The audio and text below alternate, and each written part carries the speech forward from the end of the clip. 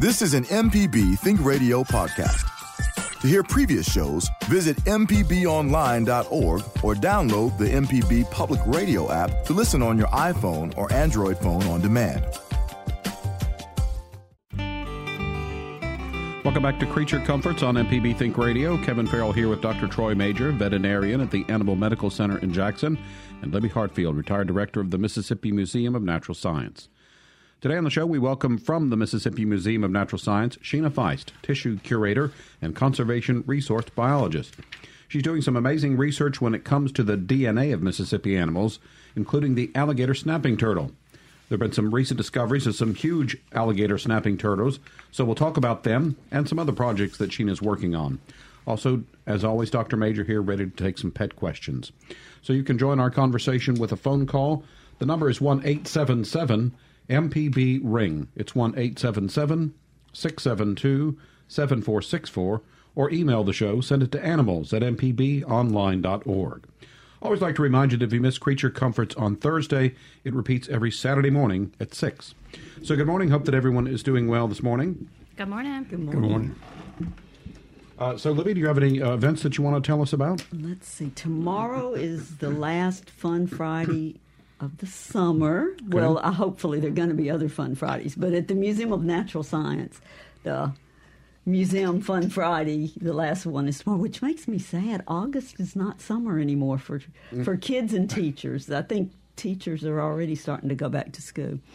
But anyway, Fun Friday from 10 to 12, so it would be a nice end of before school starts way to spend your Friday. And then this weekend is the Wildlife Extravaganza at the Trademark, right, and I'm looking forward to it. It's lots of fun things for kids and adults, and things to buy, things you don't have to buy if you don't want to buy, though. There's a lot to do other than buying stuff. And Terry Vandevender's getting all of his snakes ready to go for tomorrow, and that's always fun. It's a great venue to see him and all kinds of other fun things. All right. What is the Science Fest coming up in September? Do you know about that? Oh, yes. We did that last year. In fact, I think Sheena's front and center on that event. No, actually. You have been in the past. You've done things, I know. Yes. Yeah. Yes. So that is, I think Ag Museum is involved, too. Some years they're involved. It's Science Museum and Children's Museum have all kinds of science topics. Okay. Plenty of time to promote that, but just something to maybe mark on your calendar. All right. Dr. Major, any interesting things going on at the clinic? You know, it's pretty typical summertime things. We see large numbers of ticks, fleas. We deal with a fair number of strays as well. We work with some groups that rescue animals. So some of these animals are pretty bad shape when they come in, but it's a pleasure to start some rehabilitation and getting those animals back in shape. But I would say that nothing terribly unusual right now. I will always remind people about the heat and leaving their animals in a car, an occupied car, because the temperature, just like with a child, can get out of hand quickly, and heat exhaustion or heat stroke certainly could result in death. Other than those things, thinking about the summertime, those are all critical, and of course, it goes without saying, remember your heartworm prevention, because it's year-round, but sometimes we forget to give that, so we need to be sure to give our heartworm prevention. All right. I wanted to remind some folks about tips to keep in mind when buying a new pet, but first we do have a caller to get to, so we say good morning to Mike, who's called in from Natchez. Go ahead, Mike, you're on the air. Yes, I have a 2-year-old grandson from Hawaii, and I was looking forward to sitting in the back porch looking at and capturing fireflies. But where are they? I haven't seen any. Well, it's a little late for them. They're usually one species starts actually as soon as you start having some warm evenings in April, usually May, and the synchronous fireflies are middle of May till about the middle of June. Got a few things going in June, and usually July and August, their little larvae squirreling around in the leaf litter, so they're not flashing anymore. But the cicadas are out, and that would be a good thing to show a child. Yeah, I saw one or two 3 weeks ago. Did you see a few left? Yeah, that was it. I've been looking just out of curiosity, but the cicadas and bush katydids are making all kinds of noise, so that's an interesting thing. In fact, it's for us in the South, it's kind of a soothing sound. Yeah, I like that, a little bit of constant noise in the background, the cicadas. So if I were you, I'd go looking for some cicadas. You can find the cast-off skins and where they've erupted. And if you're lucky, you might find one in the process of transforming. Well, thank you very much, because there are no fireflies or lightning bugs in Hawaii. Oh, I have read that. Yeah, I think a lot of it has to do with the wind. Too much wind for them. If you've got a pond or water close by, doing a dip net and finding some insect larvae that way would be fun for them. We have a place in Lake St. John in Louisiana, so maybe I'll take them there. But thank you very much. I love the show. All right. And have fun with your grandson. And we're a member of MPB. All right. Hey, Great. Mike, thank you for the call, and thanks for your support of Mississippi Public Broadcasting.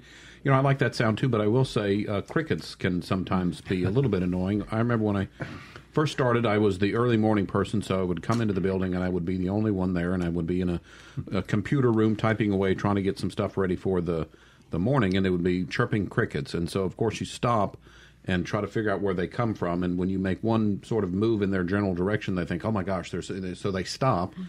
And then when you go back to what they're doing, they start chirping again. So crickets in the house can be a problem. Yeah. Right. And you don't want them in your closet. They chew on things. I did not know that. Yes. All right.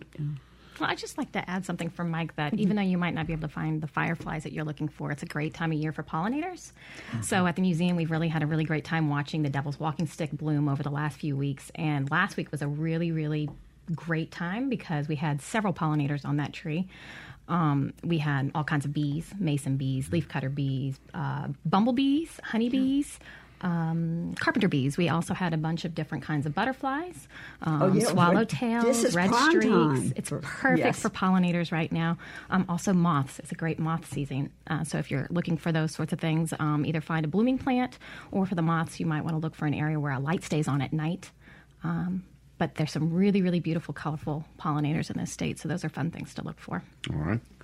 So, Dr. Major, we occasionally like to remind folks of some things to keep in mind if you're buying a new pet, bringing a furry friend into your home to make a good match. And I think the first thing would be, are you active or a couch potato? Because different breeds of dogs obviously have different energy levels. What are some other things to keep in mind when thinking about a new pet? Well, in any purchase like this or adoption, and certainly I'd recommend adoption as well, would be to do your research. And as you said, are you a couch potato? Do you want a dog that sits in your lap all day long? I think I probably could find you one or two of those. You'd be surprised the number of dogs that, when they get old, sometimes because their owners or parents are either infirm or have to be put in a nursing home, this sort of thing. Sometimes we have some excellent pets that are older that would love nothing more than to sit in somebody's lap. As far as the type dog, you really need to do that research. There's some dogs that are so active that would drive you nuts. I can think of a few specific breeds possibly. Jack Russell's, the Min Pins, all of those have very high energy. Then there's some dogs that are fairly laid back, and you need to think in terms of dogs that how much upkeep do you want to use from the standpoint of the dog. Some dogs have to be groomed on a regular basis, otherwise they'll mat up and be miserable. And others are fairly, maintenance-free. There's maintenance to do, trim nails, ears, this sort of thing for all the dogs, but I would say that that would be one of the things to consider. Some other things you might want to keep in mind, if you live in an apartment or a house, a larger dog, well, any kind of dog would probably like to have a yard, but larger dogs especially would need a lot of area to roam around in.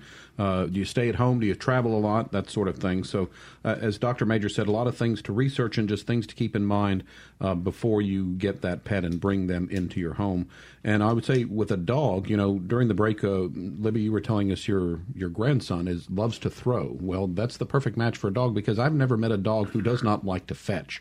My grandfather had a dog once that once you started the fetch game, you pretty much had to do it until he got tired of it. And of course, it gets to be a little bit more tricky when they're bringing back the slimy tennis ball to you and you have to keep grabbing it and throwing it. Yeah. But right now, Norman's puppy just wants to catch it and chew it up.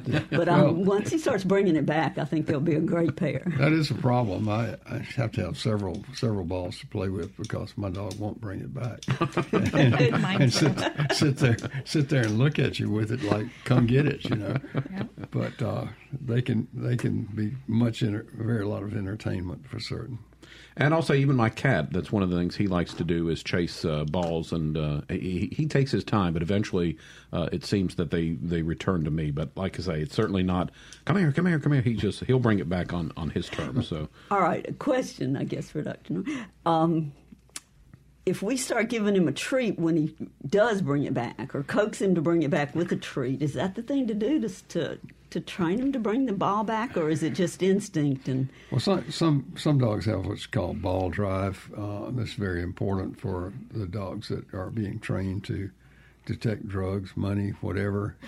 They need that ability to go get that ball. I would say that 90% of the dogs are treat motivated, that would be a good thing to do. Just a small treat. You don't have to give a big treat, just a small treat. And some dogs respond to a good pat on the head, but they'd like a treat. All right, it is time for our first break of the hour. Bill's on the line from Greenwood. We'll get to his call, and we'll reintroduce our guest, Sheena Feist. So you're listening to Creature Comforts on MPB Think Radio. If you'd like to join our conversation, the phone number is 1-877-MPB-RING. It's 1-877-672-7464. Back with more Creature Comforts after this. Welcome back to Creature Comforts on MPB Think Radio. Kevin Farrell here with Dr. Troy Major and Libby Hartfield. Today our guest is Sheena Feist from the Mississippi the Mississippi Museum of Natural Science. If you want to join our conversation this morning, we've got some open phone lines. The number is 1-877-MPB-RING. It's 1-877-672-7464. Sheena, we'll get to talk to you in just a minute, but we do have some calls on the line, so let's begin again in Greenwood. Bill has called in today. Good morning, Bill. Go ahead. How y'all doing? I was wondering, is there any Mississippi law that protects turtles from being hunted year-round or from exploiting them? Because when I was a little boy, I used to see, we have several bayous around here, and I used to see them sunning on the logs and the rocks, but I don't see them anymore. There's people around here that nearly year-round, they're hunting them, and they're selling the meat. And just about every month, there's an article in the paper where they're showing this guy captured a gigantic snapping turtle, and they said one of them was 200 years old. I don't know if it's that old, but I know they're pretty old, and I was just wondering if there was something that you could do to protect them, and because, I don't even see them anymore. Any thoughts? So there are some regulations about turtle take in the state of Mississippi. I don't know the specifics, but there are some folks that you can get a hold of either at the Department of Wildlife or at the museum. But your fishing license, hunting and fishing license, the small game allows for the take of a certain number. Commercial harvest is also regulated, but we keep track of that stuff. And I think it's only 4 that you can take, right? I'm not sure, but Scott Payton at the museum, not to put him on the spot there at the museum, but he would have some really great information for you. Yeah, Java's holding his hand up 4. He's been... Perfect. He did a search. Yeah. Thank you, Java. Yeah. But, yes, so it is not legal to just go down to the creek and blast away at turtles, and we certainly try to spread the word that people shouldn't do that. But, I mean, this is one of the reasons why we do a lot of turtle research at the museum. Turtles are experiencing some declines in recent years, and I guess over some decades as well. But we can talk about that a little bit more when we get into the eDNA talk. Okay. Bill, thanks for your call. Let's stay on the phone lines here for just a few minutes. Next, we've got Evelyn in Brookhaven. Good morning, Evelyn. Good morning.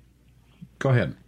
I wanted to share with y'all how to teach a dog to bring the ball back to you. Okay. Dr. Major joked that he needed several balls to play with because his dog wouldn't bring them back. And that's actually a great start. What you need is at least 2 balls or toys or whatever. And if they can be as identical as possible, that's even better. And what you do is you throw ball number 1, let your dog chase after that, and as soon as you can get some eye contact with him, then you throw ball number 2 in the opposite direction so that the dog has to come back by you in order to chase ball number 2. And while he's getting ball number 2, you go and get ball number 1 and be ready to throw it in the opposite direction. And pretty soon your dog will be bringing the ball right back to you and dropping it at your feet in order to get ready to chase the next one. All right. And after a while, you can kind of fade that out so that you just need 1 ball then. So they'll always bring it back to you. All right, Evelyn. Great call there. Thanks for the tips on Fetch 101, I guess we could call that. Yeah, that's a good idea. All right, John's on the line next. John, did you hear the last call? Because I think you were looking for some information about fetching. Yes. Go ahead. I think she pretty well answered it. Okay. I'll try that. But I did have a question also. I have 2 rescue dogs, Fonz, who's 2, and Trooper, who's 10. But I got Trooper about 3 weeks ago. Anyway, I took him to the vet, and his teeth were the worst I've ever seen. That's the only time I've ever been sick looking at an animal. Anyway, he had 15 abscesses removed and on. I didn't get a chance to ask the vet, but should I assume that he's neglected with all his shots, too? I think you're probably right. He should be checked. And the vet, I figured they may have checked him, like for heartworms and this sort of thing. I guess they probably did. But I would say need to get his shots up to date if there's no record of shots. Okay? Yeah, there's no record. Okay. Well, thanks for taking that dog in. It sounds like he needed some help, and I sure hope he does well for you. All right, John, thanks for your call. Good luck, too, with teaching the dogs how to fetch. That sounds like that would be a fun time for both dog and human and a good way to get some exercise out in the backyard. So we got some calls on the line, but Sheena did want to talk to you for just a few minutes. First of all, if you would, tell us a bit about your background and some of the day-to-day things you do at the museum. Okay, so I am currently a conservation resources biologist at the Museum of Natural Science.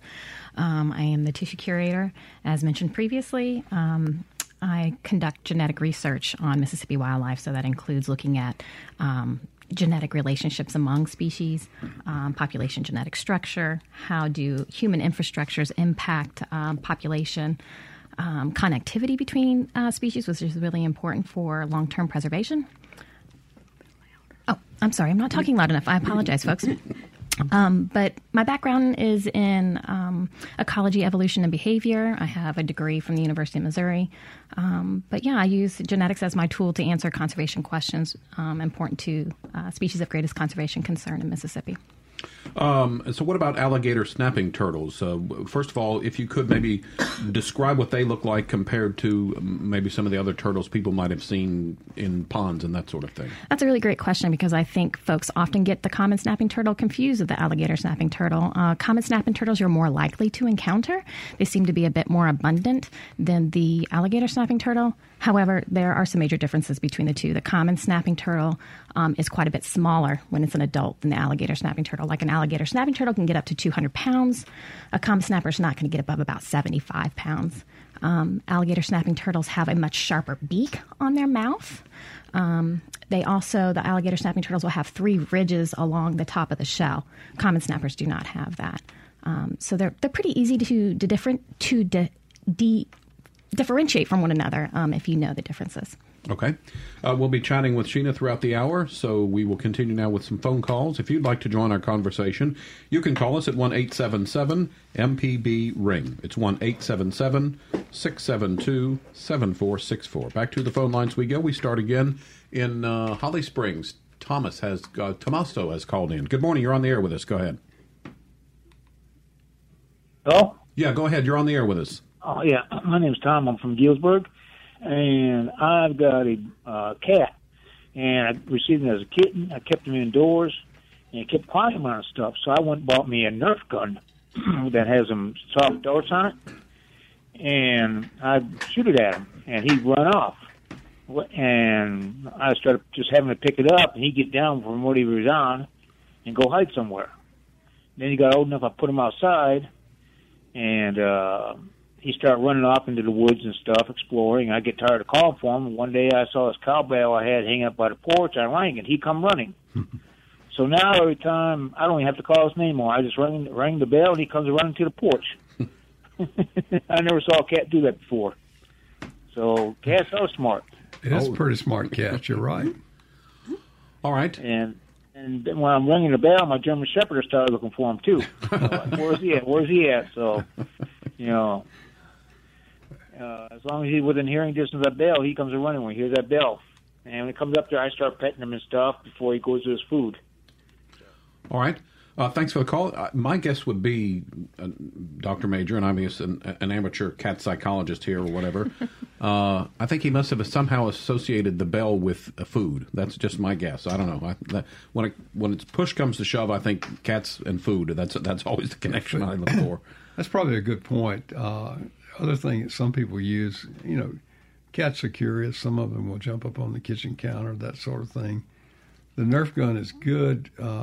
However, a squirt bottle with water in it works pretty well. Mm-hmm. Other people have used a small can full of rocks and rattle it, and the cat will jump off. But they learn pretty quickly. I've got one cat that loves to jump up on the counter, and he's been squirted a few times.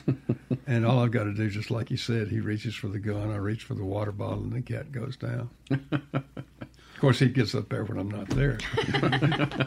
But anyway. All right, let's stay on the phone lines. And so next we will talk to Sue in Beaumont. Good morning, Sue. Hey, y'all. Hi. I have a comment about crickets, and I have a question. The Chinese think having a cricket in the house is good luck. Oh. Didn't know that. Something I read long ago. And I read something in USA Today this weekend about the thought to be extinct sawtooth fish. They found some in Mississippi waters, and it's really interesting the way they look for those sawtooth fish. They take a sample of water, and they can get their DNA out of the water.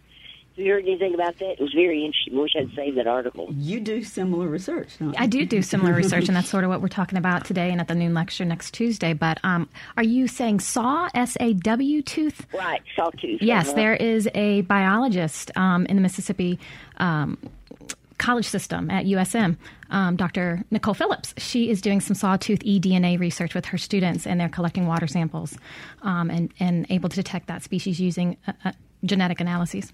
Don't you do that with the turtles, too? I do that with alligator snapping turtles, yes.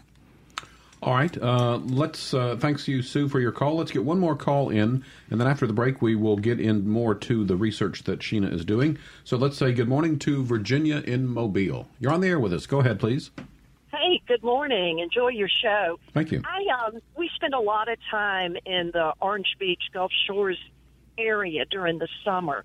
Last summer, we just had an abundance of frogs everywhere.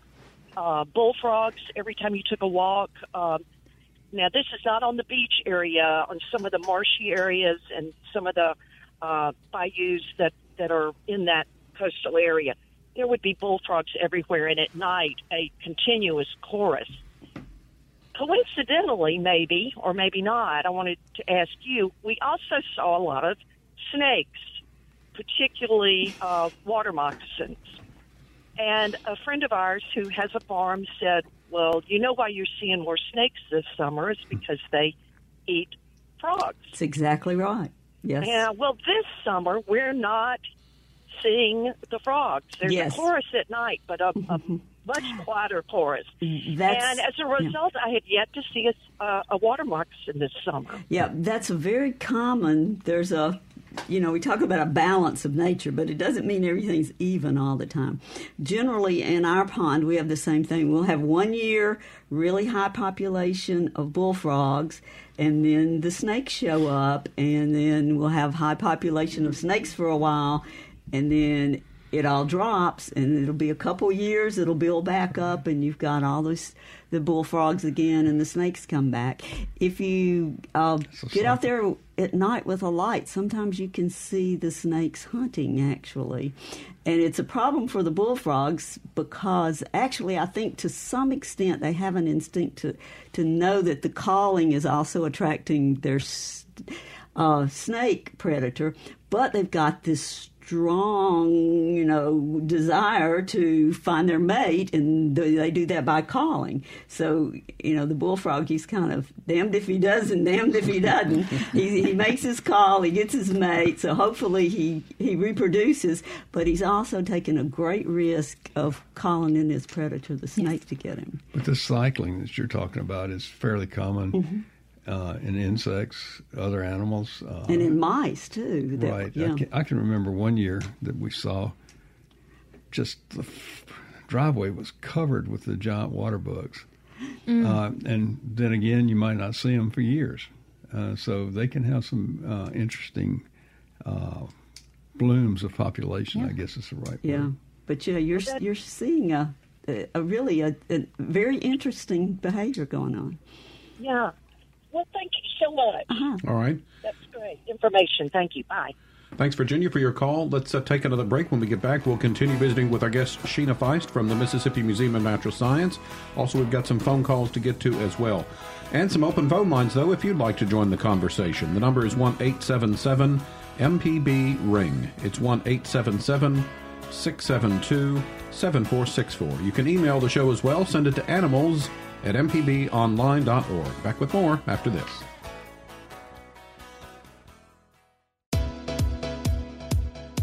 Have you been in this situation? You're listening to a great story on Think Radio in your vehicle, but now it's time to go inside. You want to keep listening, but you're ready to move on. What can you do? Pull up the MPB Public Media app on your phone while you're in the car. You can continue listening to that great MPB local show and not miss a moment. Search for the MPB Public Media app in your app store.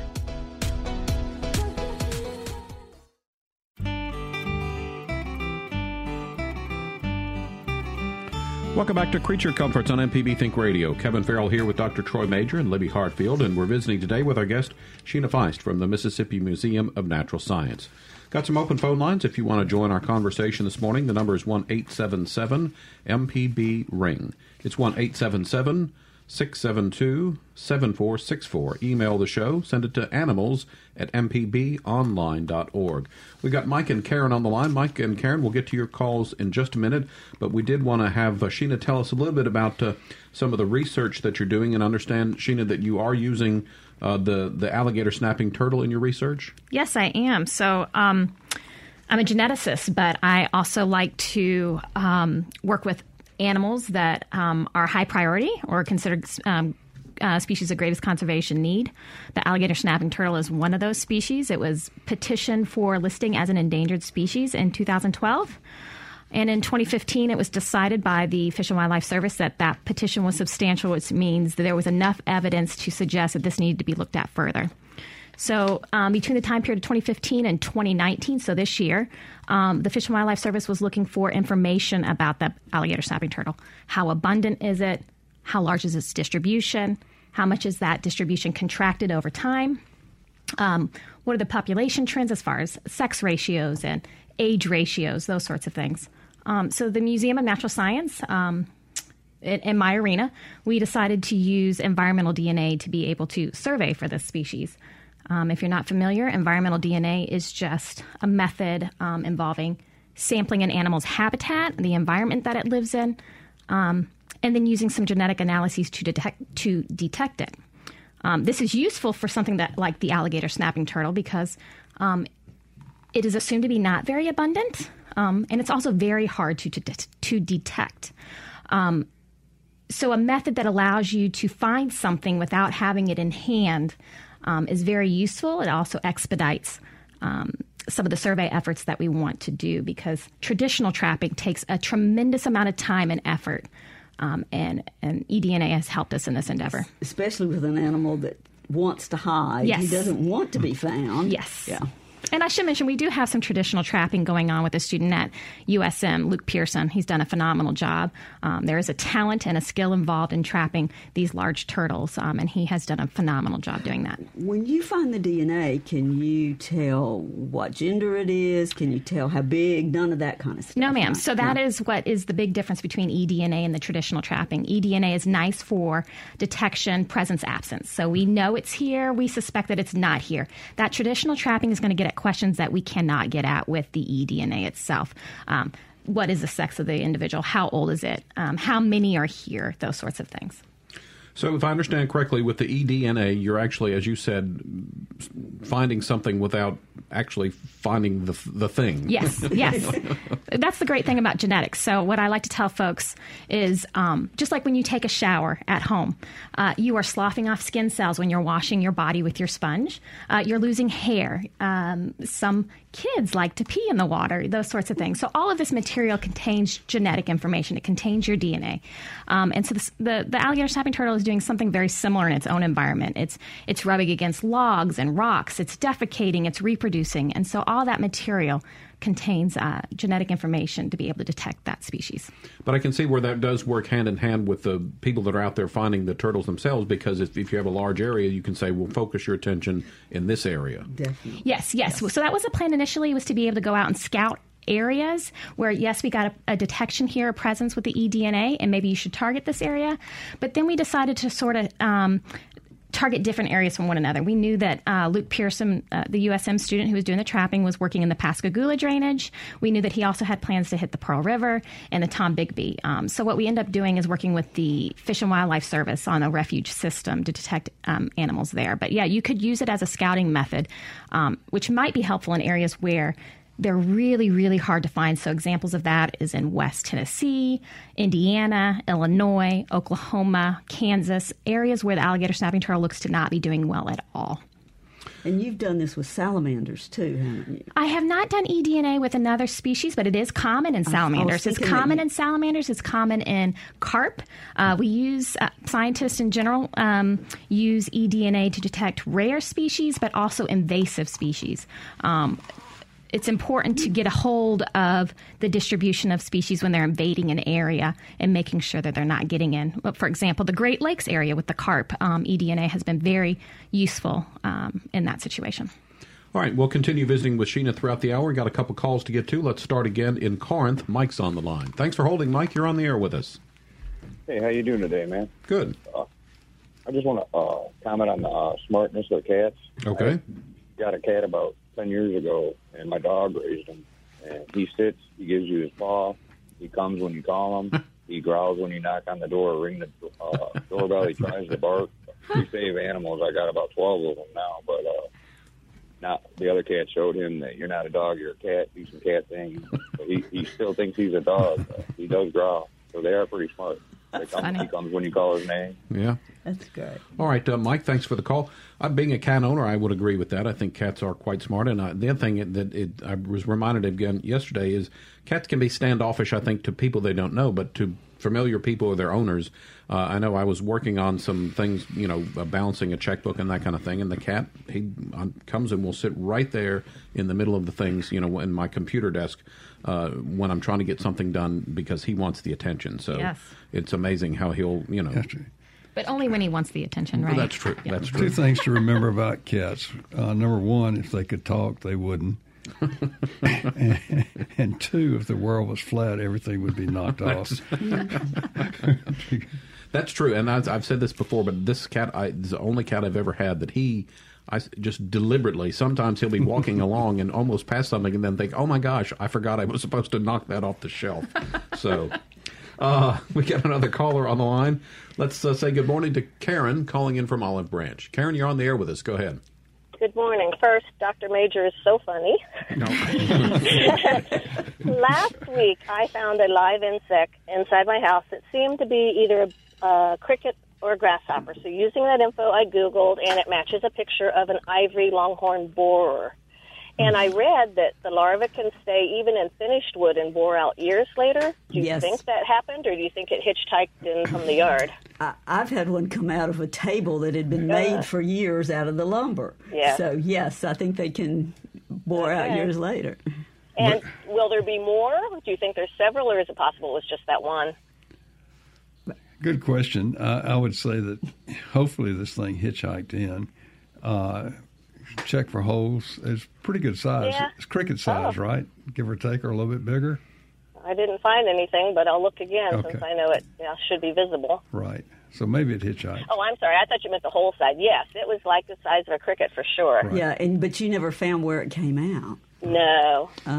Is there And a lot I don't of... have any new furniture, so no, I'm like you. It's probably been there a while. Or it may have just come in. Yeah, it really may have come in as an adult. Yeah.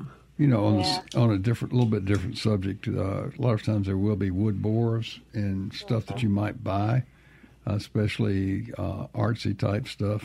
A lot of times they'll have, you'll see little holes. It would be wise, if you can, on those to actually put them in a freezer for several weeks, really, and That's a really good point. That should kill them. But I know a lot of times people bring in, may not be the exact name, but it's called powder post beetle. That can do some damage to furniture and to your house. Okay, thank you. All right, Karen, thanks for your call. We've got some open phone lines on Creature Comforts if you want to join our conversation. The phone number is 1-877-MPB-RING. Our phone number is 1-877-672-7464. Email the show, send it to animals@mpbonline.org. So, Sheena, you were talking about gathering DNA as a way to help track creatures and that sort of thing. How long does DNA stay around? I think you had mentioned that maybe the turtle rubbing up against a tree or something, leaving some of its DNA behind. How long would it stay there where you could then discover that? So eDNA is very interesting. It's been one of the more challenging projects that I've worked on because those sorts of questions are very relevant to being able to detect the DNA in the environment. And it varies between species. The persistence of the DNA can be impacted by the flow of the water, so it could be pushed away. The water is also going to dilute it. The salinity of the water, the pH of the water, can also degrade the DNA at a faster rate. Some other issues are UV exposure. Sunlight's going to degrade that DNA much quicker. But those are some very important questions to investigate when you're doing an eDNA study, and a lot of folks when they're designing these sorts of studies will look at that in sort of a closed system to be able to answer those questions more specifically. So how do you go about collecting the DNA? Again, you mentioned water, so you would maybe take a water sample. What are some of the ways you collect the DNA? Definitely. So we are targeting what looks like alligator snapping turtle habitat. We want to get right on top of where we think that turtle is because eDNA in a turtle is much more difficult than it is in other species. You know, turtles have keratinized skin cells. They don't produce a mucus like fish or an amphibian does. So it's a little bit more difficult than it would be in other species to detect the eDNA. But basically, we're using a boat and approaching a sterilized boat, if that makes any sense to anybody. We want it to be super clean because we don't want to contaminate our sample from another water body. But we are approaching areas that look like great alligator snapping turtle habitat. So log jams are really great areas to sample. We're approaching and we are using a sterile 2-liter jug and simply just dipping it into the water. We bring it back. We keep it on ice so we get back to the lab. Within 24 hours, we use a filtering technique to collect any sort of DNA that is in that water on a cloth-like looking filter. And then we can extract DNA from that filter and then subject it to the DNA analysis. All right, let's take this final break of the hour. When we get back, we'll continue visiting with Sheena Feist from the Mississippi Museum of Natural Science. We're talking about environmental DNA that Sheena does research with. Also, Dr. Major here, ready for some pet questions, and we have a caller on the line. We'll get to all of that after this break, so stay tuned. An evening of jazz can be just what the doctor ordered. Join me, Meredith Michelle, with WJSU's Evening Jazz, 7 to 10 weeknights on MPB Music Radio. Welcome back to Creature Comforts on MPB Think Radio. Kevin Farrell here with Dr. Troy Major and Libby Hartfield. And today we're visiting with Sheena Feist from the Mississippi Museum of Natural Science, talking about some of the research that she does at the museum. We've got some phone lines open if you want to call in today at 1-877-MPB-RING. It's 1-877-672-7464. You can email the show, send it to animals@mpbonline.org. So, Sheena, you're going to share some of the information that you've been learning from your research at the museum and their naturalist lecture this coming Tuesday, August 6th. If you could maybe give us a little preview of what you're going to be talking about. Basically, I'm just going to be giving the introduction. Well, I'm going to give you a 45-minute talk about some of the eDNA that we've been talking about today with the alligator snapping turtle, just from a start to finish. It's still an ongoing project, but we've had some great success with it. So we'll be talking about the alligator snapping turtle and eDNA methods with a lot more detail than what we're saying here today.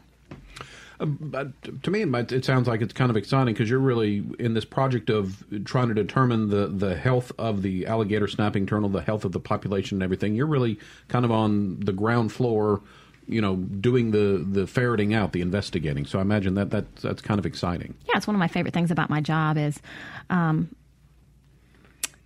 animals need our protection sometimes. And sometimes we make decisions that aren't based on science. And so the Fish and Wildlife Service really tries very hard to base their decisions on endangered and threatened species status on data. And so that data is absolutely necessary. And that's what we're doing at the Mississippi Museum of Natural Science. That's one of the big duties of the biologist there, is to make sure that we are providing the right data, the correct data, the most informed data to be able to make those decisions. Because sometimes we don't need to list species and other times we do. All right. Got a phone call to get to, so let's say good morning to Susan calling in from Raleigh. Good morning, Susan. You're on the air with us. Go ahead. Good morning. I have a question about the disease that's impacting frog populations in a lot of parts of the world. I've been wondering if it has come to Mississippi yet, and also whether or not it affects other classes of amphibians. Does it affect turtles? I seem to be seeing less turtles. I wondered if turtle populations in general in Mississippi are healthy. And also frogs, I seem to be seeing less of them, but I'm comparing this with maybe my childhood, the amount of these animals I used to see years and years ago. So just if you could just, there's a lot involved in this, but if you could just comment on all of that, I'd be interested. Yeah, so amphibians face a lot of challenges in the current times. Something that some folks might not know about amphibians is that they breathe through their skin. And that's a problem in our society because we use things called pesticides and other chemicals, which can be detrimental to their populations. But this fungus can be a problem, and it has been detected in some species in the United States and here in Mississippi. But what's really great about well, I shouldn't say great, but what's promising is that a lot of species that can contract the fungus are very resilient to it. But what's also interesting about this fungus is you can detect it using genetic analyses as well. You can swab the skin. If they're not presenting symptoms, you can swab skin and subject it to a genetic analysis to see if that fungus is present in that population. But yeah, amphibians have had a hard time over the decades, but I think some of the regulations that we have to maintain a good environment and healthy habitats for these animals have helped tremendously. And the dusky gopher frog on the coastal in the coastal counties of Mississippi has been hit really hard by this chytrid fungus. Yeah, and they have a huge habitat issue, but I think that's being worked on. Things are improving. We have some populations that are rebounding, animals that are moving from one pond to another, and so that's one of the good stories about endangered species in this state. Is I think the scientists have done a wonderful job in helping that species out here. All right, Susan, we appreciate your call. We've got some open phone lines if you want to squeeze in a phone call before we end the show this morning.